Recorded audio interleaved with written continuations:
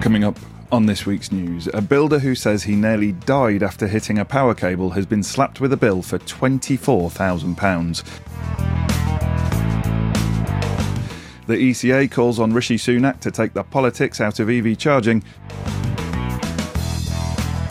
And British Gas is in hot water this week after trying to get householders to switch to smart meters by warning that their existing gas meters could catch fire.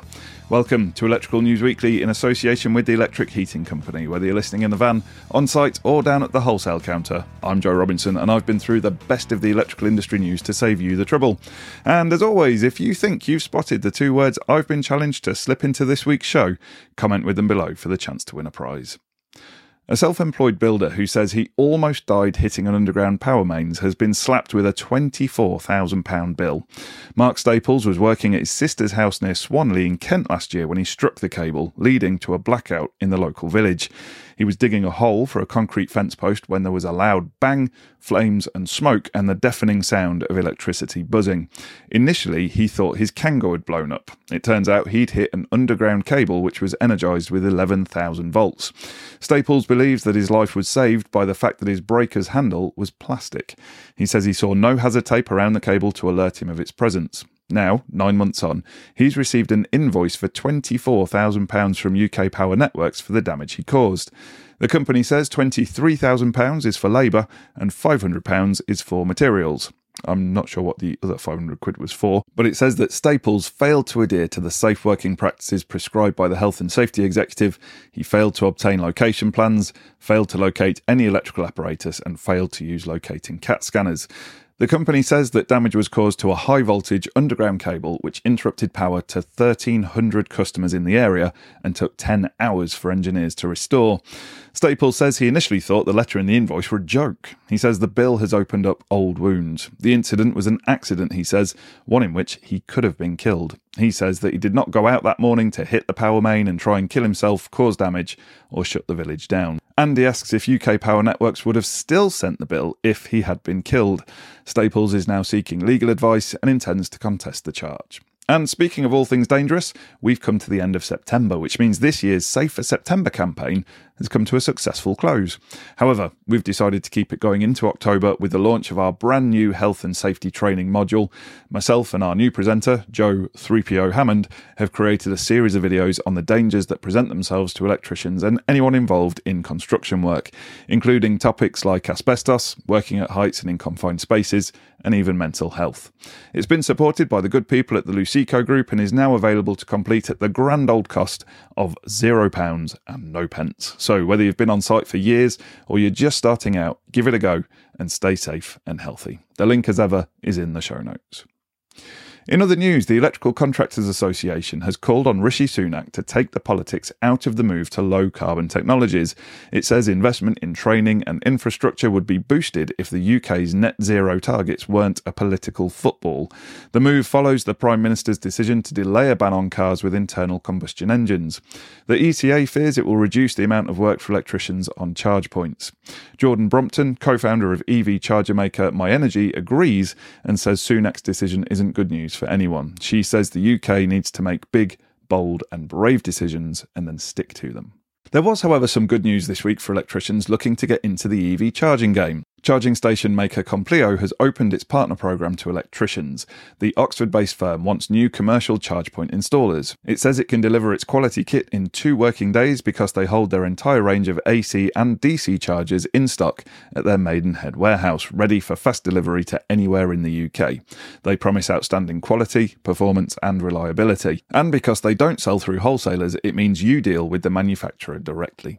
They also offer expert support and an attractive commercial rewards package, including major discounts for their accredited installation partners, comprehensive product training, as well as technical, sales and marketing support. I've popped the link in the show notes if you want to learn more. I think that looks like a brilliant opportunity to grow your business. Rishi Sunak isn't the only one facing criticism this week. British Gas is in hot water after trying to get householders to switch to smart meters by warning that their existing gas meters could catch fire. The company is being investigated for sending these so-called marketing emails. One told a customer the British Gas urgently needed to replace his old electricity meter as it could overheat, causing a risk of fire. The customer was urged to book an appointment and was told that an engineer would also replace his old gas meter at the same time. Once this was all done, the meters would be safe, the email said. When one customer contacted British Gas in a panic, he was told not to worry. He was told that it was just a new advertising strategy to persuade customers to switch to smart meters. A source told the Times newspaper that the big energy firms were increasingly desperate to persuade people to make the switch and were now resorting to scare tactics. British Gas said it would review the wording of its emails, hopefully without any mojitos in the marketing team this time. In product news, Bell Lighting has unveiled an innovative fire-rated downlight where you can change the LED module. The company's FireStay GeoLED sustainable modular downlight boasts a housing which is designed to remain in the ceiling for life. This means that no waste goes to landfill when the LED module comes to the end of its life. Instead, the light engine itself, dubbed the GeoMod, can be replaced by the householder. The module is then sent to a local Bell Lighting collection hub for return to the factory. The FireStay has recently been nominated for a Build Back Better award for its sustainability credentials.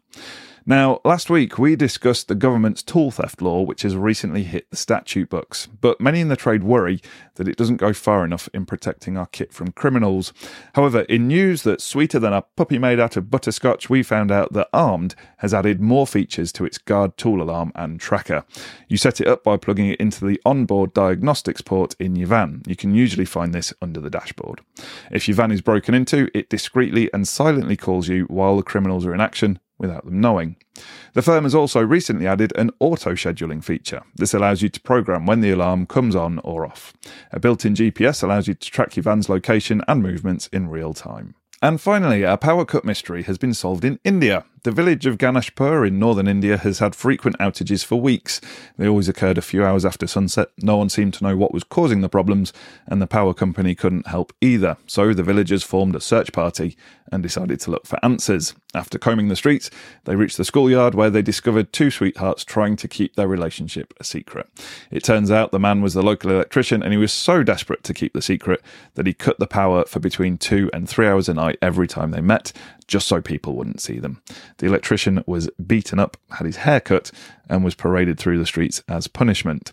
But the story has sort of a happy ending. After finding out about their secret romance, the villagers forced the couple to marry.